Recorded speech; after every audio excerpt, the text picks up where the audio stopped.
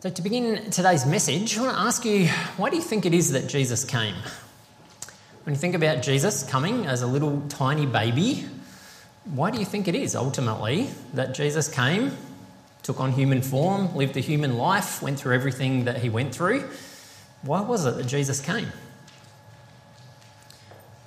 For some of us, the answer may be that Jesus came to save us from our sin, that we would begin there and say that ultimately the reason why Jesus came was because we're all people who, at the core of who we are, make selfish decisions and self-centred decisions that aren't aligned with God's best, and so something needs to happen to fix all of that. And so the primary reason why Jesus came was to save us from that, to rescue us from that so that we were forgiven.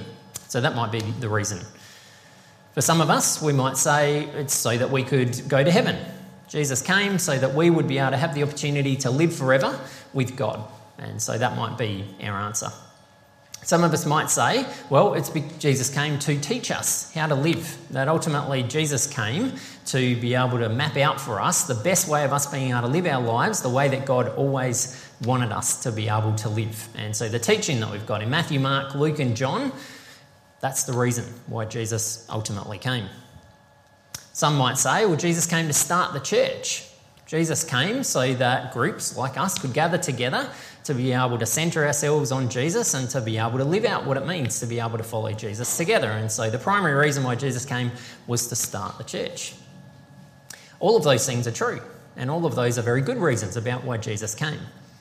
But for me, I think the primary answer about why Jesus came is love. That's the primary motivation, the sole reason why Jesus actually came to earth. And part of the reason why I believe that is because we're told that God is love. Not that God is loving, that God does loving acts, but that the very core and essence, the very character and nature of God is love. And therefore, everything that God does can only ever be motivated and inspired by love. So, Jesus coming to earth was motivated and inspired by love. And Jesus ultimately comes to be love with skin on, to show us exactly what a life that's dedicated to love looks like, to show us what the love of God looks like, and to allow us to be able to experience the love of God in our lives, and ultimately to then give us the opportunity to be able to share that love with the people around us. And so today, as we continue our journey through this season of Advent, this season of building our sense of expectation and anticipation about what we get to celebrate on Christmas, today our focus is on love.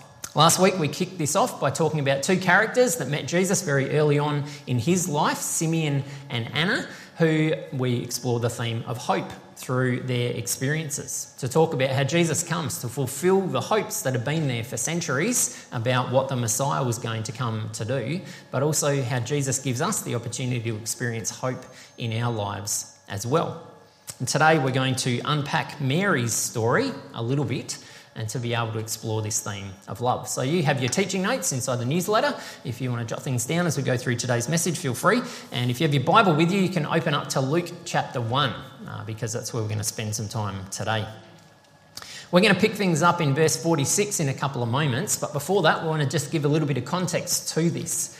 And so we understand that the story of Mary is that she was greeted one day by this angel named Gabriel. A somewhat shocking thing that would happen where an angel suddenly appears before you and says to Mary, "Greetings, favoured woman, the Lord is with you." And so we're told that Mary was confused and disturbed, which is probably one of the biggest understatements in the Bible, because I can imagine she probably was with this amazing angel standing in front of her. But the angel replies and says, "Don't be afraid, Mary, for you have found favour with God. You will conceive and give birth to a son, and you'll name him Jesus. He'll be very great and be called the Son of the Most High. The Lord God will give him the throne of his ancestor David, and he will reign over Israel forever. His kingdom will never end." Now imagine you're Mary and you get told that.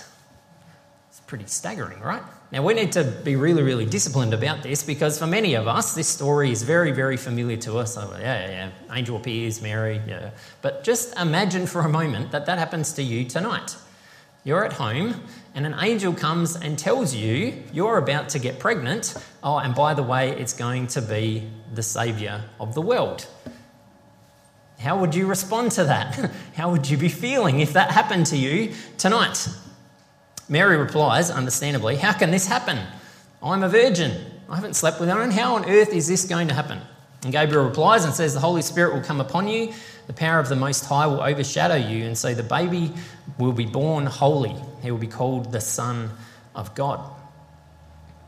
So once again, imagine that you're Mary. How would you respond if this is what you were told? And what are all the options about how Mary could have reacted to this news? Because we know what she did say, but just for a moment, imagine all of the other ways that she could have responded. It's a pretty big inconvenience that she's being told. So you're about to have a baby. We understand that Mary was probably a teenager when this happened. So it's somewhat inconvenient, messing up her plans, no doubt, for her life in terms of what her expectations were.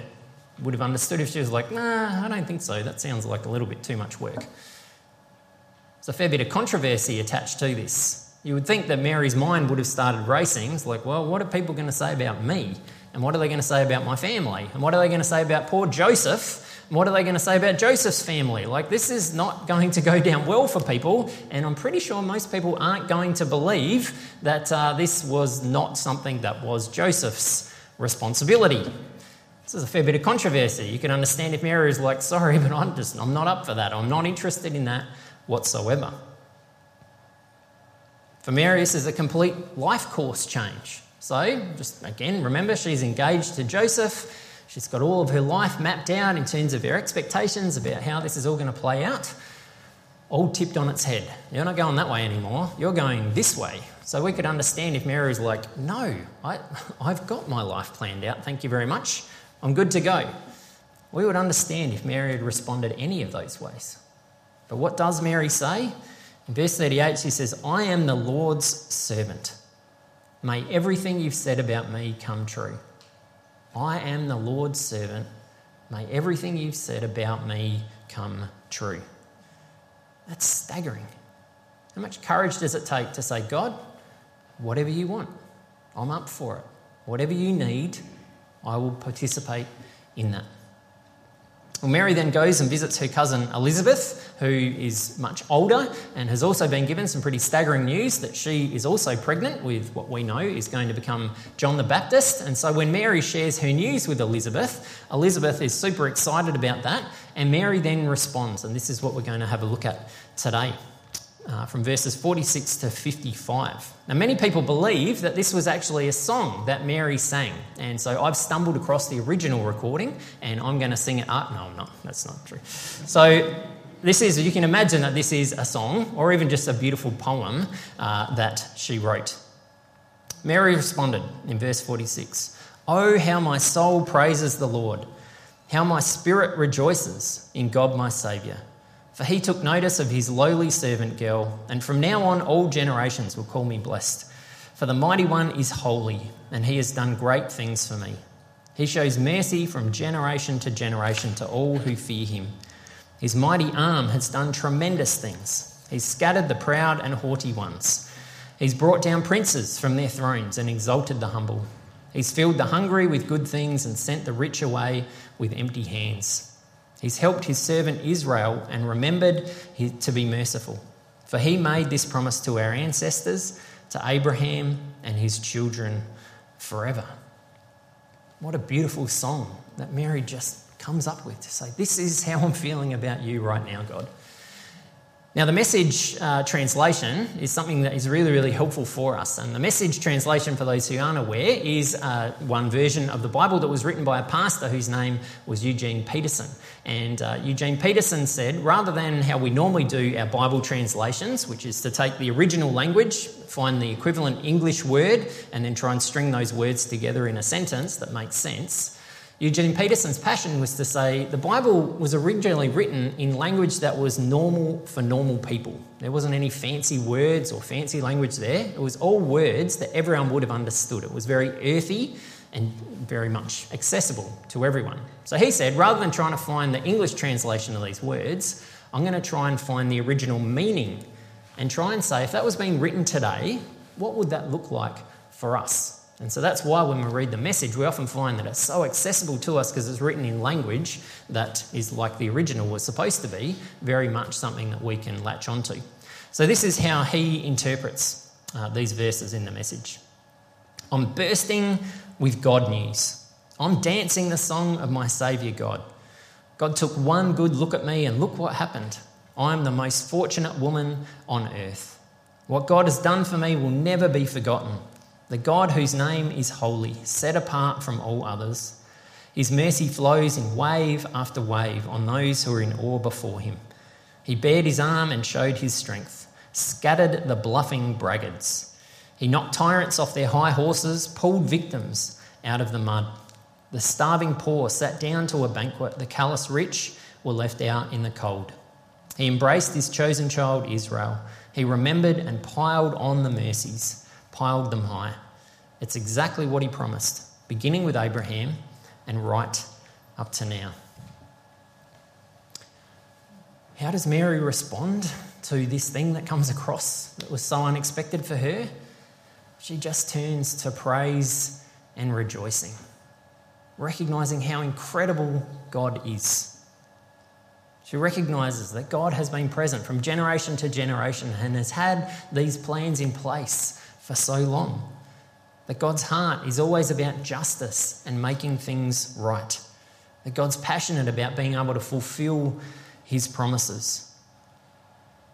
But Mary's response is most shocking because she's just saying, and how incredible is it that I get to participate in this?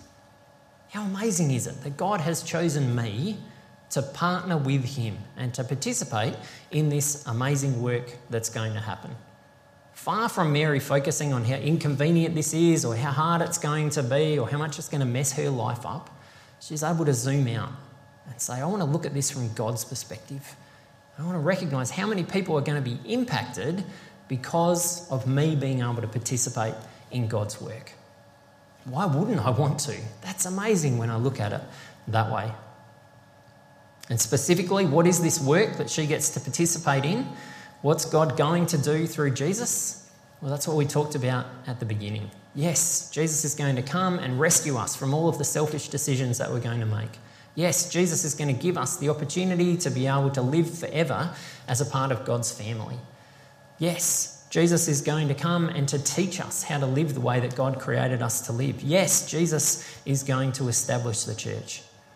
But above all, Jesus is going to come and bring God's love into human existence. Give us the opportunity to be able to once and for all see what God is like and to be able to encounter his love in powerful and tangible ways, and to give us then the opportunity to be the people who then allow others to experience that love too. That's why Mary can't help but respond with joy and praise. I get to be a part of that happening. How awesome is this? How amazing is God that he would choose someone like me to be able to be a part of this amazing plan? So as we head towards Christmas, what's helpful for us is to recognise that all of us get the same invitation and the same opportunity. Now, in reality, I don't think any of us are probably going to end up playing quite the same role as Mary. I would assume that's probably not a part of the plan that God's got for any one of us that are sitting here today. But all of us are invited to participate and partner in God's work. Every single one of us has that opportunity presented to us. And ultimately, that participation and partnership allows us to help others to see and experience God's love. All of us get the opportunity to be a part of that. Practically speaking, what does that look like? Well, it's the simple things that we get to do. A kind or encouraging word for someone. Just sitting and listening to someone who needs to be able to share some things. Contacting someone who you know is sick or struggling or isolated to let them know that you're thinking of them and that you're praying for them. Buying a small but significant gift that means a lot to someone else to just say, I care about you. There are so many things that we get the opportunity to do day in and day out where we get to participate and partner with God in this work of sharing his love with the people around us. This week we had the privilege of being able to celebrate Anne Green's life at her memorial service, and the family wanted to pass on their thanks to all of you for your prayers and your thoughts, and particularly those who helped out with the service. But as a part of the preparation for that, the family gave me a devotion that Anne wrote in 1962, so 60 years ago, that was just this beautiful 4-page document that outlines how amazing God's love is. And I felt like it was appropriate to share one of the things that I shared at her service that she had written about what love looks like. Anne wrote these words: "We may not all be able to stand before crowds and proclaim God's love, but we can be obedient and serve in many other ways. To love one another is perhaps the basis of all good. If we did not love one another, we would never think of doing the little, kindly, helpful things that mean so much to one who is sick or sad or lonely or needing help in material things." It's a beautiful summary of what love looks like. Obedient service. Choosing to say, how can I make a difference in this person's life? It's as simple as that. So the challenge for us is that when we get those little promptings, those little nudgings, those little invitations that God gives us, particularly over these next few weeks, how do we respond to that? Because sometimes we're confronted with the same things that Mary would have been confronted with. Sometimes it's a bit of an inconvenience. I don't know if I've really got time for that right now. I don't know if I can really be bothered right now. I've got a lot on my plate. I'm not sure that I can follow through and do that. Rather than focusing on that, can I step back and look at God's perspective? Be able to see what God can achieve through a simple act that I might choose to do.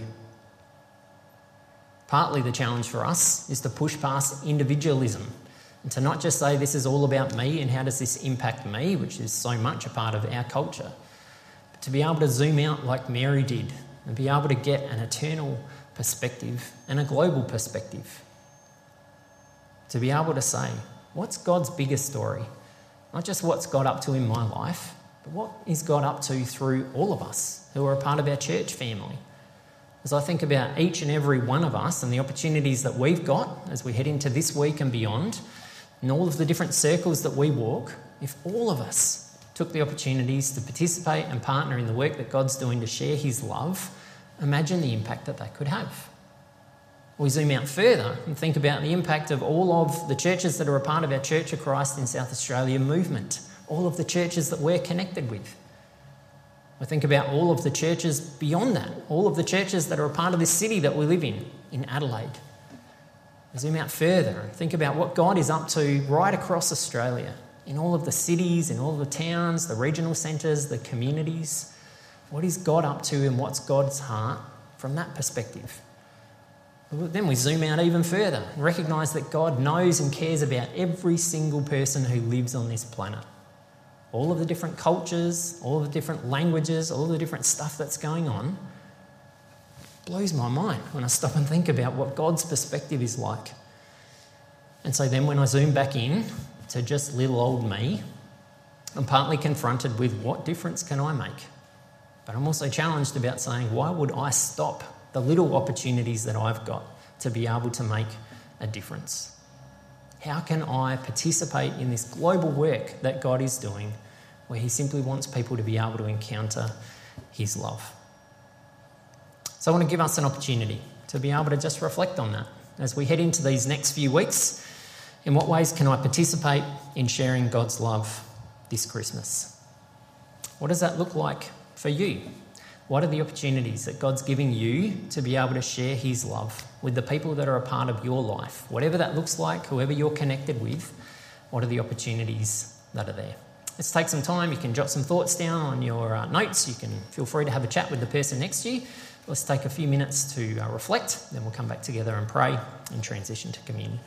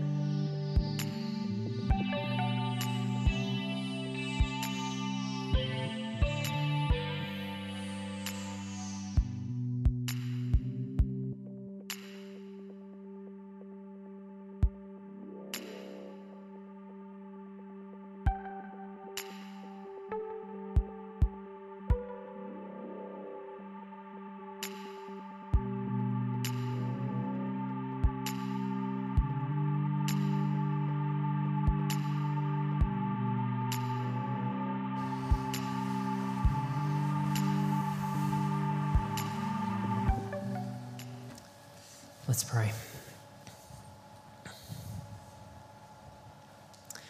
Jesus, we're so grateful that you come to unleash love on the world. And the whole reason that you come in the form of this tiny little baby who grows into a man is to unleash God's love into our existence, to reveal to us what God is and always has been and always will be, and that the core and essence and nature of God is love. We thank you that you came bringing a message of love, that you simplified things down to say that all that God's ever wanted from us is to love him and to love each other. We thank you for coming to show us what all of that looks like and to give us the opportunity to experience that love in tangible and real ways. We thank you for the way that we've encountered that love and the way in which in so many different ways we've experienced that through what you've done for us, but also through other people who've had an impact on our lives. And we thank you for this staggering reality that you choose to use us as the people who continue to allow others to experience and encounter that love. That you take ordinary people, as you did all the way through the Bible, including people like Mary, just ordinary, normal people who were willing to say, I'm your servant. Whatever it is that you want me to do, make it so.